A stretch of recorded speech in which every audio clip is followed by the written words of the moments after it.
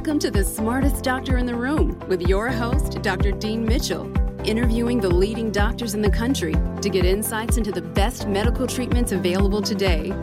Not everyone has access to the best specialists, but you can advocate for yourself and learn the right questions to ask your doctor and the best possible treatment options. Remember, what you know can make a difference in your healthcare.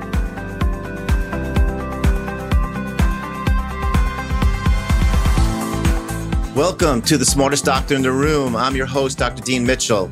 My guest today is Dr. Dean Ornish, the best-selling author of Reversing Heart Disease, Eat More, Weigh Less, Love and Survival, and actually now his most recent book coming out in paperback with his wife, Ann Ornish, is Undo It. Dr. Dean Ornish has been an incredible influence in my career. I have to take everybody back to 1994. It seems like a long time ago. But I remember seeing him on the cover of the New York Times Magazine section. And there was a really interesting article at the time that discussed his lifestyle program that was medically proven to reverse heart disease without drugs or surgery, which was pretty outstanding. And what was even more outstanding is that he got an insurance company, I think it was Mutual of Omaha, to cover it, which was unheard of. And that whole idea that you could reverse heart disease, not just prevent it, was really groundbreaking. And the basis of it was a vegetarian diet, exercise, and stress reduction techniques. So I have to comment that, again, why Dr. Ornish was so influential in my life. So when I saw this came out, I did a little bit of a crazy thing. I was in practice about 3 or 4 years out of my fellowship and residency. And I flew out to Claremont, California with my wife, who's also a physician, Dr. Ricky, who was 6 months pregnant with our second son on the way. My parents thought I was nuts. And we actually went to Dr. Ornish's program to go through the program ourselves to see what it was like. I mean, at the time, I was a young doctor. I was 34 years old. I didn't have a heart condition, but I thought it's never too late to start. And I actually went through the program that whole week. They served delicious vegetarian meals. They had morning lectures with Dr. Ornish on his latest research. And I was really being exposed to, really for the first time, meditation and yoga, which I found to have a tremendous influence on the rest of my life. I think to really appreciate what Dr. Dean Ornish did at that time was he was really one of the true pioneers, if what we say in holistic medicine, in that learning that we can use natural techniques to actually affect the health of our lives. So I am beyond excited to actually introduce Dr. Dean Ornish to the program. Thank you. It's great to be here. So, Dr. Ornish, what I usually like to start with guests, and I thought about this a lot because I know your background from reading your book and, again, being out at your program many years ago. I know you did training at Harvard with Dr. Alexander Leaf, who was the big omega-3 researcher on heart disease, and also you're influenced by Eastern teachings from Swami Sashahandi. But I'm just curious, what got you interested in the natural approach to heart disease versus, I don't know, whether it was anti-aging or depression? I mean, there's obviously a lot of ways you could have gone with this. Was there anything that particularly made you focus on the heart? Sure. Well, let me say I'm glad to be on the show. And of course, anyone named Dean has to be a cool guy. So it's great to have a Dean on the show. I got interested in doing this because of my own pain when I was freshman in college back in 1973 and came about as close to committing suicide as one could do without actually doing it. Wow. There are a lot of reasons for that, which we can talk about in more detail. But for me, that was my doorway into learning how these techniques could be so beneficial in my own life. I studied with an ecumenical spiritual teacher named Swami Satchidananda. And he basically said, if you do these things, eat a plant-based diet, meditate, exercise, love more, that it can quiet down your mind enough to experience more of an inner sense of peace and joy and well-being, which I found actually was true. And it really changed my whole life. And then later, when I went to medical school at Baylor College of Medicine in Houston, I was learning how to do bypass surgery with Dr. Michael DeBakey, the heart surgeon who basically invented bypass surgery.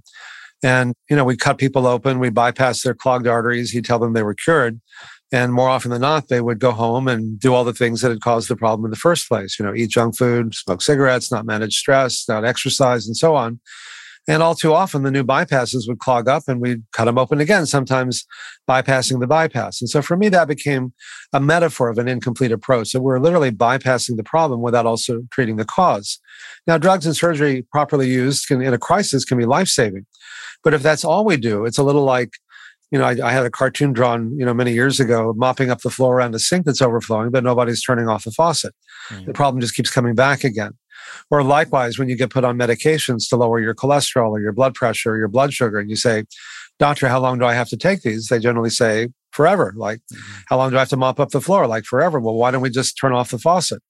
And the faucet, the cause, more often than not, are the lifestyle choices that we make each day.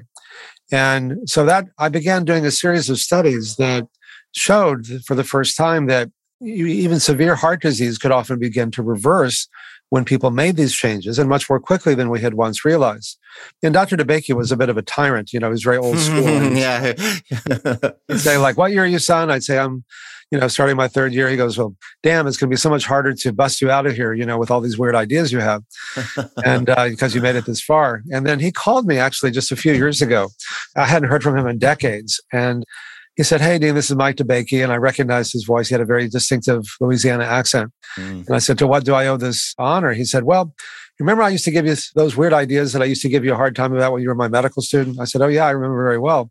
He goes, that's what's kept me alive all these years. And I just wanted to let you know. Wow. I'm 99 years old. I'll probably be dying soon. And I just wanted to let you know that I probably wouldn't have made it this far without doing these things. And my wife was interested in your work and blah, blah, blah. So if you live long enough, you just never know. Yes. Anyway. So I started with doing a pilot study. I took a year off between my second and third years of medical school. This was in 1977, 44 years ago. And they got better. And they not only felt better, but they were better in ways we could actually measure. Their chest pain went away in 80% of the patients in just a month. The blood flow of their heart improved. And that was thought to be impossible at the time. In fact, everything we've done since then was thought impossible. And that, to me, is part of the value of doing good science, properly done with the best investigators and published in the leading peer-reviewed journals, can redefine what's possible. And by doing so, can give millions of people new hope and new choices by saying, if you're willing to make big enough changes, there's a good chance you can not only slow down the rate at which you get worse, which was thought at the time the best you could do, but actually get better and better instead of worse and worse. Mm-hmm. And so in a series of randomized trials over that time, we were able to prove that. And then we found that these same lifestyle changes that could reverse heart disease could reverse type 2 diabetes, high blood pressure, high cholesterol, obesity. We did the first randomized trial with the chair of urology at UCSF and at Memorial Sloan Kettering Cancer Center. And we found that these same lifestyle changes could stop or reverse the progression of early stage prostate cancer in men and probably by extension, early stage breast cancer in women. We did a study with Craig Venter, who was the first to decode the human genome, and found that these same lifestyle changes, when you change your lifestyle, it changes your genes, turns on the good genes, turns off the bad genes. Over 500 genes in just 3 months. Wow. We did a study with Dr. Elizabeth Blackburn, who got the Nobel Prize for discovering telomeres, which are the ends of our chromosomes that regulate how long we live. They're like the plastic tips on the end of a shoelace that keep your shoelace from unraveling. They essentially keep our DNA from unraveling. They preserve its structure. And over time, as they replicate, the telomeres get shorter and shorter. And as our telomeres get shorter, our lives get shorter, and the risk of so many different diseases goes up proportionate to that. She had done studies with Alyssa Epple that showed that bad things make your telomeres get shorter faster. Chronic stress, smoking cigarettes, being sedentary, et cetera. Eating junk food. So we met one day and I said, if bad things make your telomeres shorter, maybe good things make them longer. And we found, sure enough, for the first time, that we could actually lengthen telomeres by making these same lifestyle changes. And the Lancet editors, when this was published, sent out a press release calling it the first study showing that lifestyle changes can reverse aging at a cellular level. So the more diseases we study, the more scientific evidence we have to show just how powerful these changes are and how quickly we can get better. It's interesting. And also, I like to point out, because, sometimes also, and one of the most amazing things about going to your retreat was seeing things firsthand. It was the first time ever. I've been to a lot of medical conferences, where doctors present and papers, but I kept notes from that program 25 years ago. And I'll never forget, there was a man named Werner, who I'm sure you remember quite well, who got up and had his first heart attack at 65 years old. He was not overweight. He had elevated cholesterol. But he was, as you described, and he described it himself, which was hearing from the patient, the classic type A personality. And he would get angry and mad at everything. And he got to the point where, I remember, he talked about he couldn't cross the street if the light was changing, like from green to yellow, without having chest pain. And I wanted to ask you this question, because I know when I saw you at that retreat back in the day, I went out there thinking, oh God, the vegetarian diet, that's the key, that's the secret. And I think you quietly said either to the group or maybe you pulled me aside and you said, Dean, it's actually, people don't realize it. It's these social issues. So I wanted to ask you, just out of curiosity too, were you influenced by two other cardiologists like Meyer Friedman and Rosenberg, who originally wrote about type A personality? Did that form or help give you some ideas for your lifestyle program?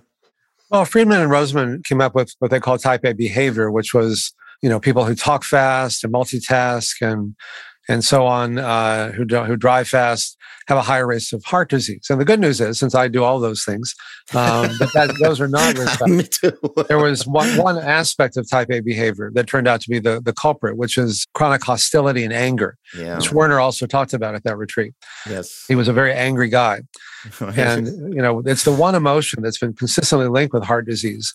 Fortunately, you can multitask, you can talk quickly, you can accomplish a lot. People used to think, well, I'm going to have to choose between being a hard driving type A, get a lot done kind of person, or being mellow, sit under a tree, and not do much and watch your life go by. And that's a false choice. You can actually accomplish even more when you're more centered and healthy and peaceful. One of the things that the Undo It book is about is how dynamic and how quickly people can get better. I want to just play a short video of a guy who is an internal medicine doctor himself, who had a massive heart attack to the point where his heart was pumping so poorly. Normally, your heart should pump 50 to 60% of the blood that's in it with each beat, sometimes even more. His was like 11 to 15%. It was barely pumping. And he was told that the only thing that could save his life was a heart transplant, a new heart. And so while waiting for a donor, he went through our reversing heart disease program at UCLA to get in better shape for the surgery. And his heart improved so much during that 9 weeks, he didn't need a heart transplant. So what's the more radical intervention? A heart transplant or eat well, move more, stress less, love more. Yeah. And, one of the biggest obstacles that I find over the years is that people think, if diet and lifestyle, that's kind of boring. How powerful could that be? It's got to be a new drug, a new laser, a new surgical procedure, something really high tech and expensive to be powerful. And I think our unique contribution has been to use these very high-tech, expensive, state-of-the-art scientific measures to prove how powerful these very simple and low-tech and low-cost interventions can be. But to put a human face on this, I'm just going to share my screen. Sure. Wow. Very exciting. It's only about a minute and a half long, but it's worth seeing. Let me go ahead and play this. No, this would be great for our viewers.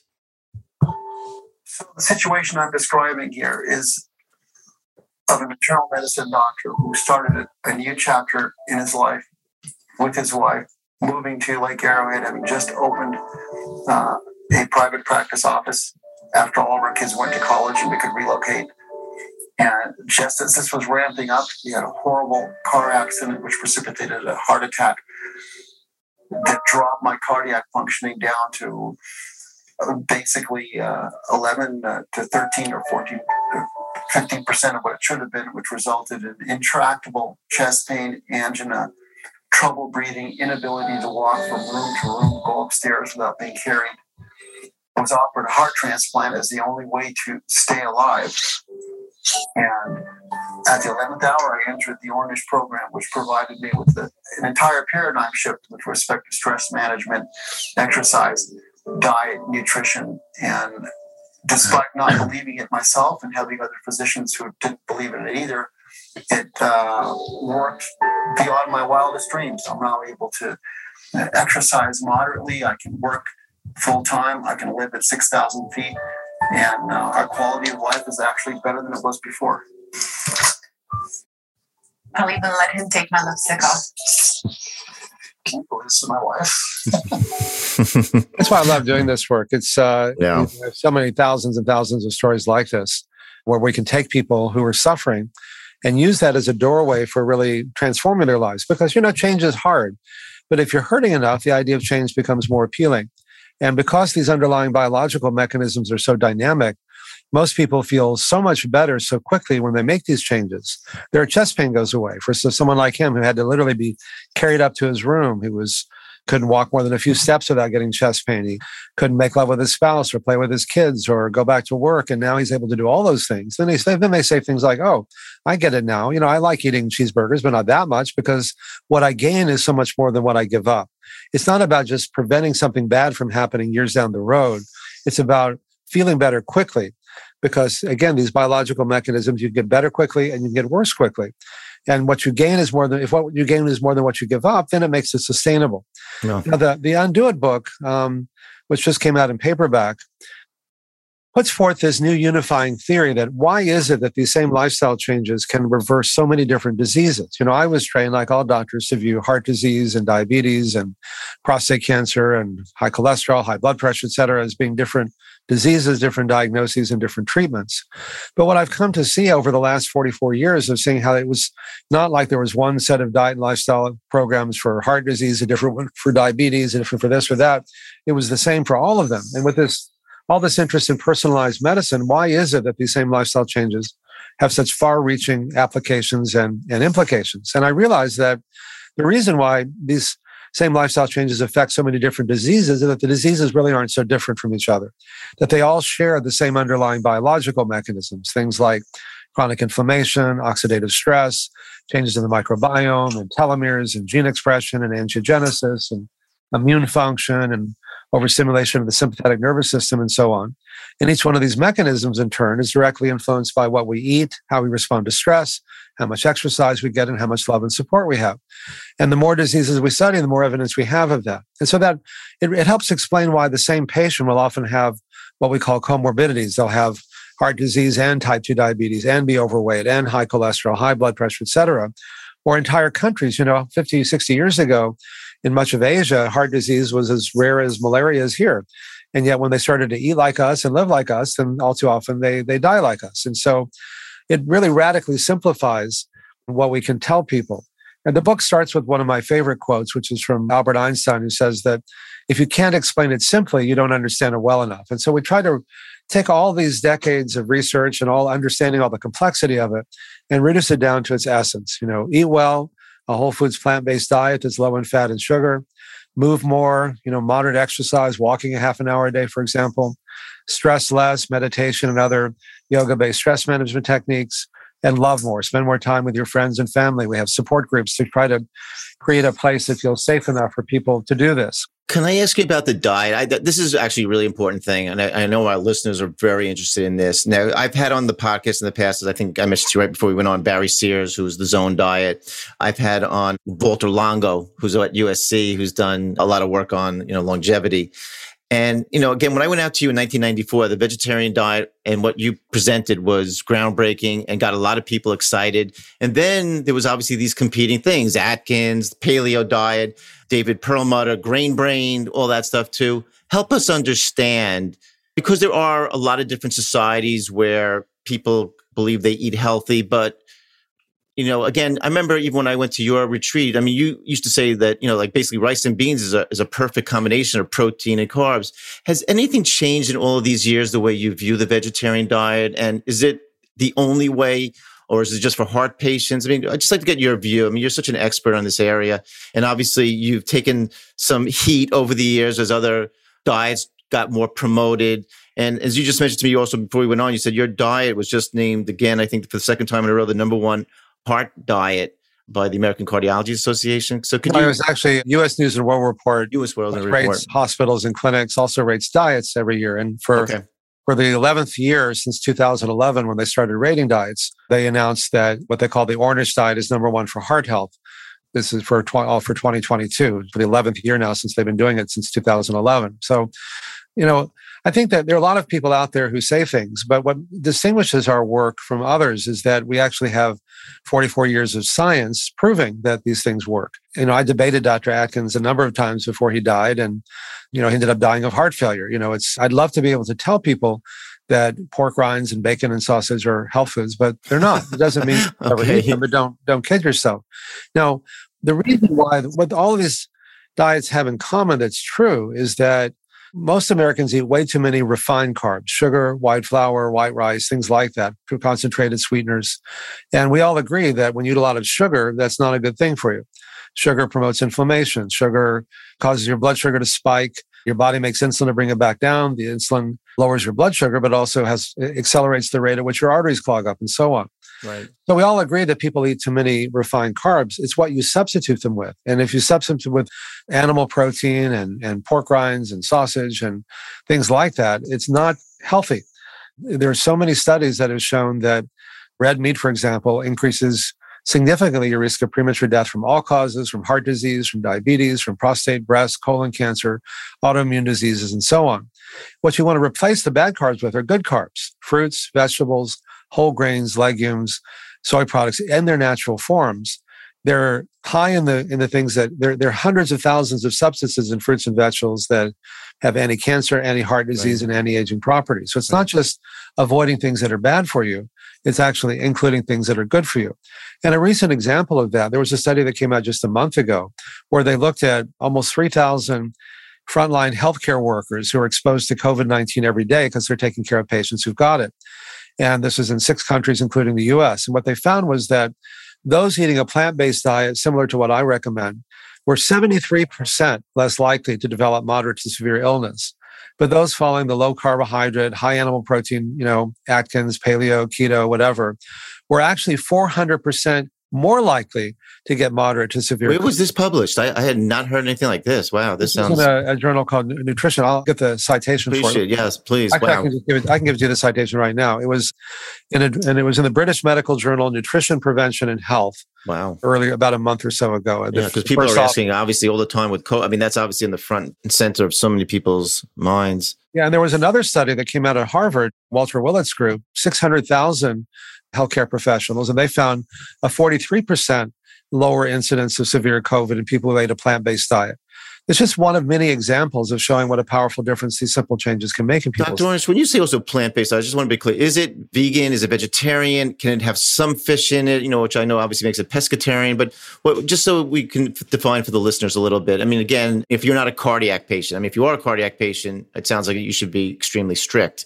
But what about a 20 or 30-year-old who wants to stay healthy? What do you suggest if they were to call you up and ask you? If you're trying to reverse disease, which is what the Undo It book is about, that's the pound of cure. The reason we were the first to show that we could reverse all these different conditions is that it's hard. You have to make really big changes to do that.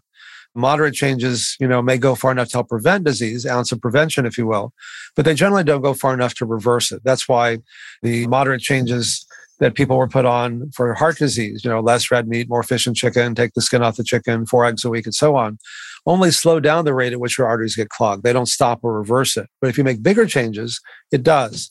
Now, if you're just otherwise healthy, you don't have to, it's really up to you.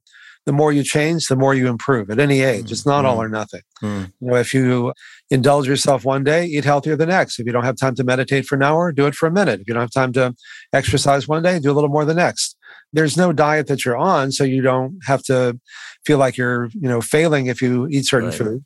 But overall, because these biological mechanisms are so dynamic, when you make changes, and particularly if you make big changes all at once, and especially if you change not only your diet, but these other aspects at the same time, most people find they feel so much better so quickly.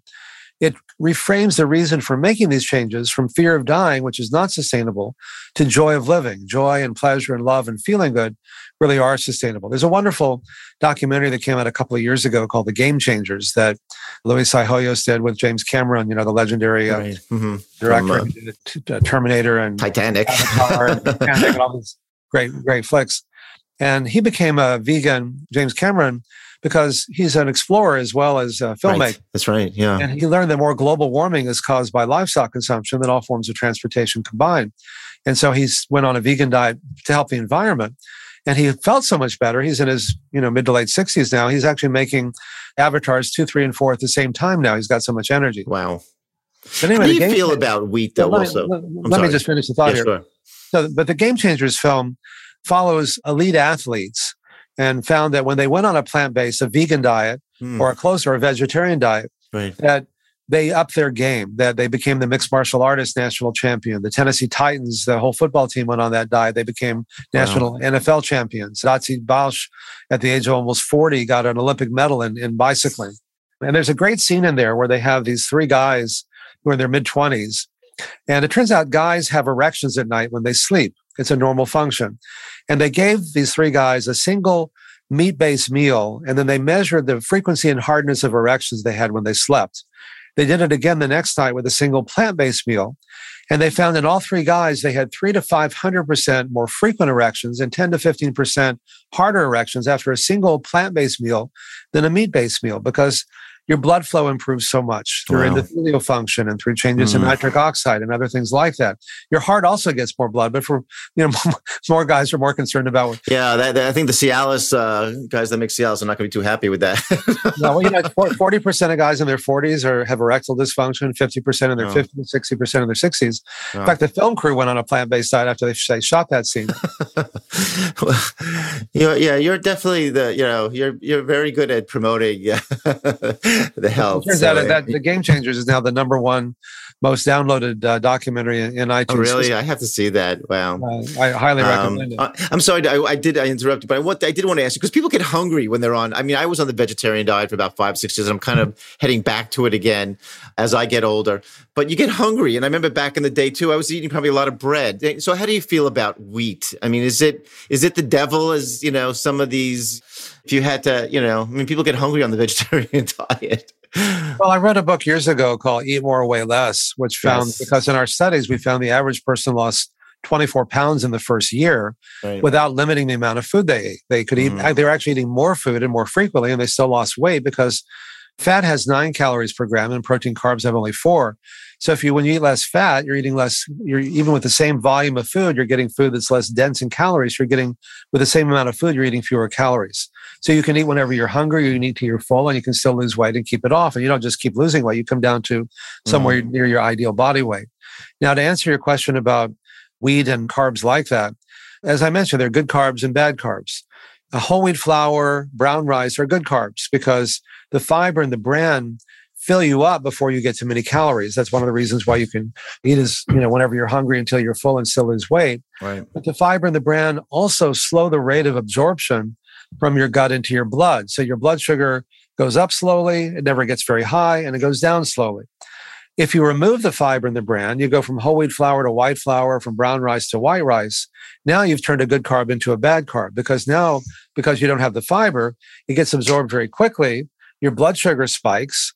Your pancreas makes insulin to bring it back down. It generally goes down even below where you started. It's like a pendulum. If you pull it to one side, it doesn't just stop in the middle. It goes to the other. So it goes too high, then it goes too low. You get that low blood sugar, carbohydrate craving feeling. And so it's kind of an addictive cycle. And the insulin accelerates the conversion of calories into fat, and it causes inflammation, which causes you to be more likely to build up plaque in your arteries.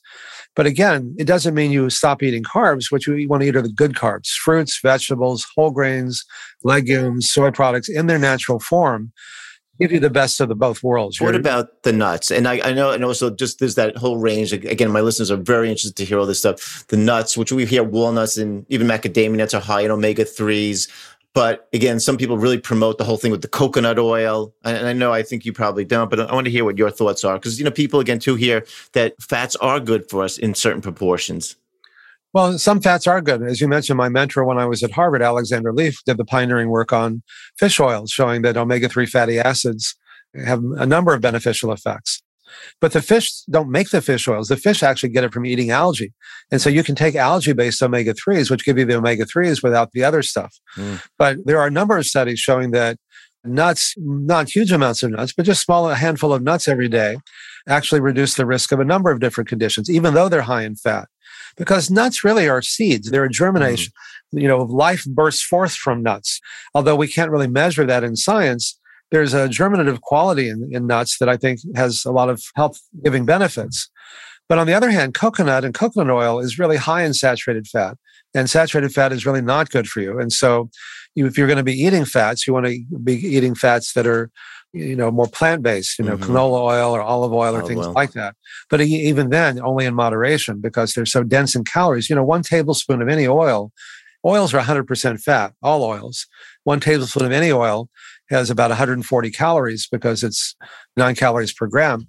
And so people think, I'm going to pour all oil on my salad and it's going to be so good for me. And they get tons of calories that they could be avoiding otherwise. So most people find it actually is good that they get hungry earlier if they're eating a lower fat diet because they can eat more food and more frequently and still either maintain or lose weight if they need to. Yeah.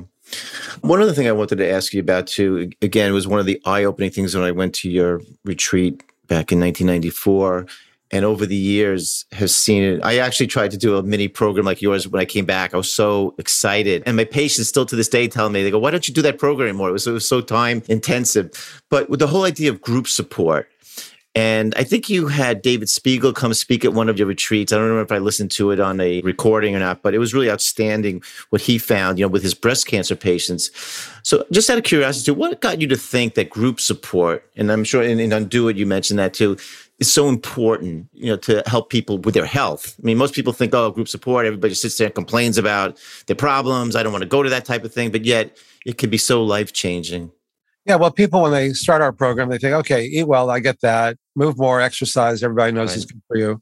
Stress less, well, okay, that's kind of weird, but okay, meditation, I'll do that too. Right. Love more, what is that about? It's like, is this kind of your California, you live in California. It's fuzzy-wuzzy stuff. Touchy-feely, whatever.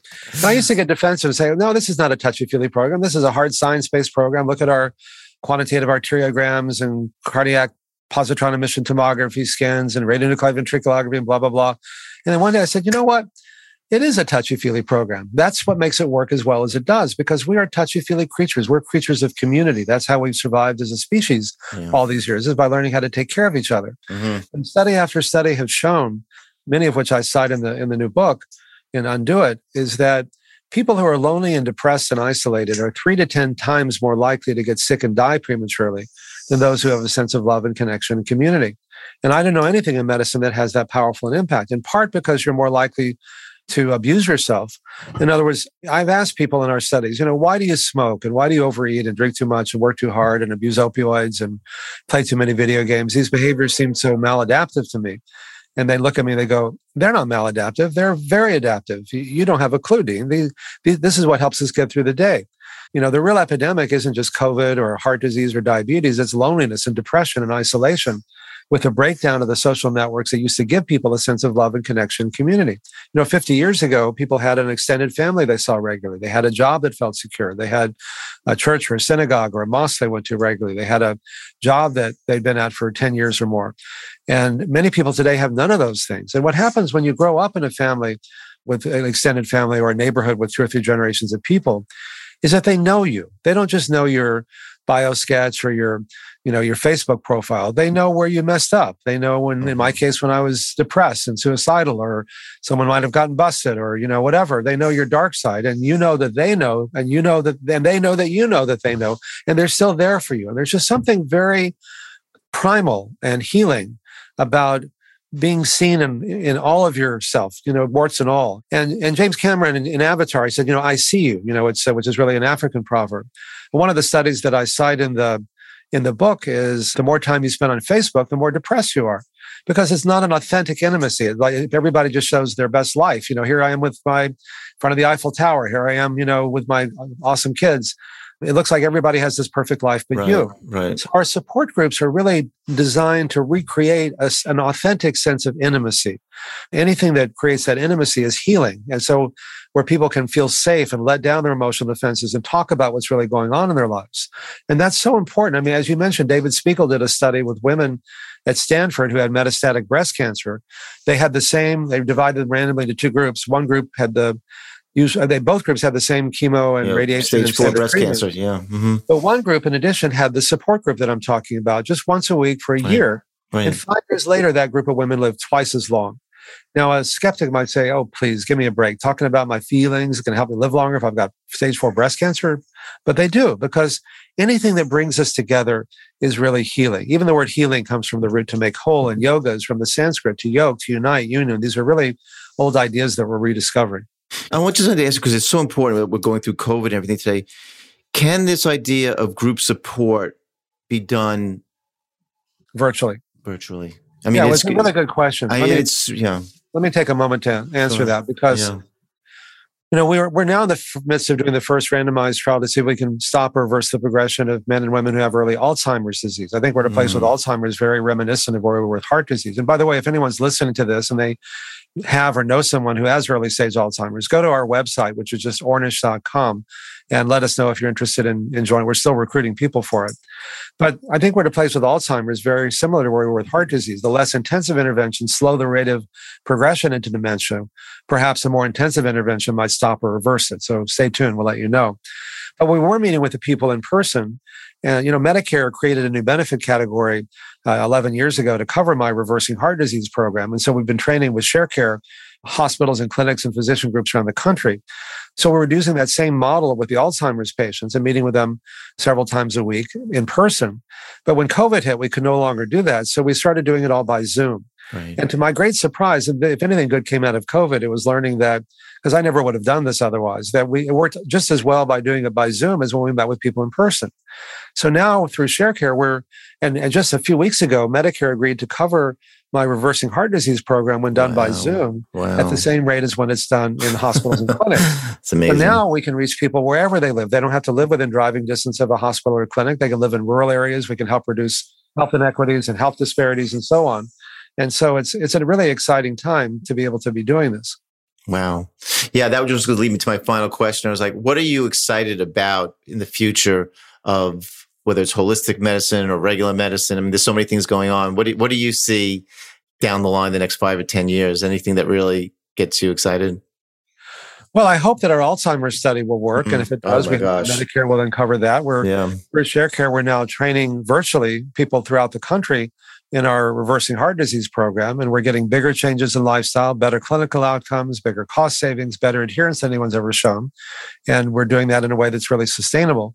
If we can show that Alzheimer's can be improved, then hopefully we'll be able to do the same program. We'll have an infrastructure in place already to be able to do that with Alzheimer's. We don't know yet, but we're hopeful and we'll find out. And because of this unifying theory, because it's the same program for all these different conditions, we can also work with people who have heart disease, type 2 diabetes, high blood pressure, high cholesterol, perhaps Alzheimer's, prostate cancer, hopefully breast cancer. It's the same program. And now that we can do it virtually, then we're limited only by our imaginations. And so I love doing this work because it enables us to work with people when they're feeling a sense of hopelessness and disempowerment. And one of the reasons why I spend so much time in my life doing research is that properly done, with the best collaborators, the most respected people, published in the leading peer-reviewed journals, can redefine what's possible, as we've done over and over in our studies. And by doing so, we can give millions of people and empower them with new hope and new choices. I don't know anything better than that. That's amazing. Well, it has been such an honor for me, and I hope for all my listeners. I mean, Dr. Dean Ornish has had a tremendous influence on my life, and I know he has helped thousands of patients with his books, because I saw it when they even came to the retreat, holding the book in their hand, how, they were back recovering from heart disease and doing better than ever. I wish you so much success in your book that's coming out on January 4th, Undo It. It's going to be in paperback. Dr. Ornish mentioned places you could reach him if you have any further interest in any of his research programs. So again, Dr. Dean, thank you so much. Thank you. Just go to ornish.com. And Dean, thank you so much for the chance to be of service. I really appreciate it. Okay, my pleasure. Thank you for listening to The Smartest Doctor in the Room with host Dr. Dean Mitchell. You can continue this conversation on Instagram at Dean Mitchell MD, Facebook at Mitchell Medical Group, or at DeanMitchellMD.com.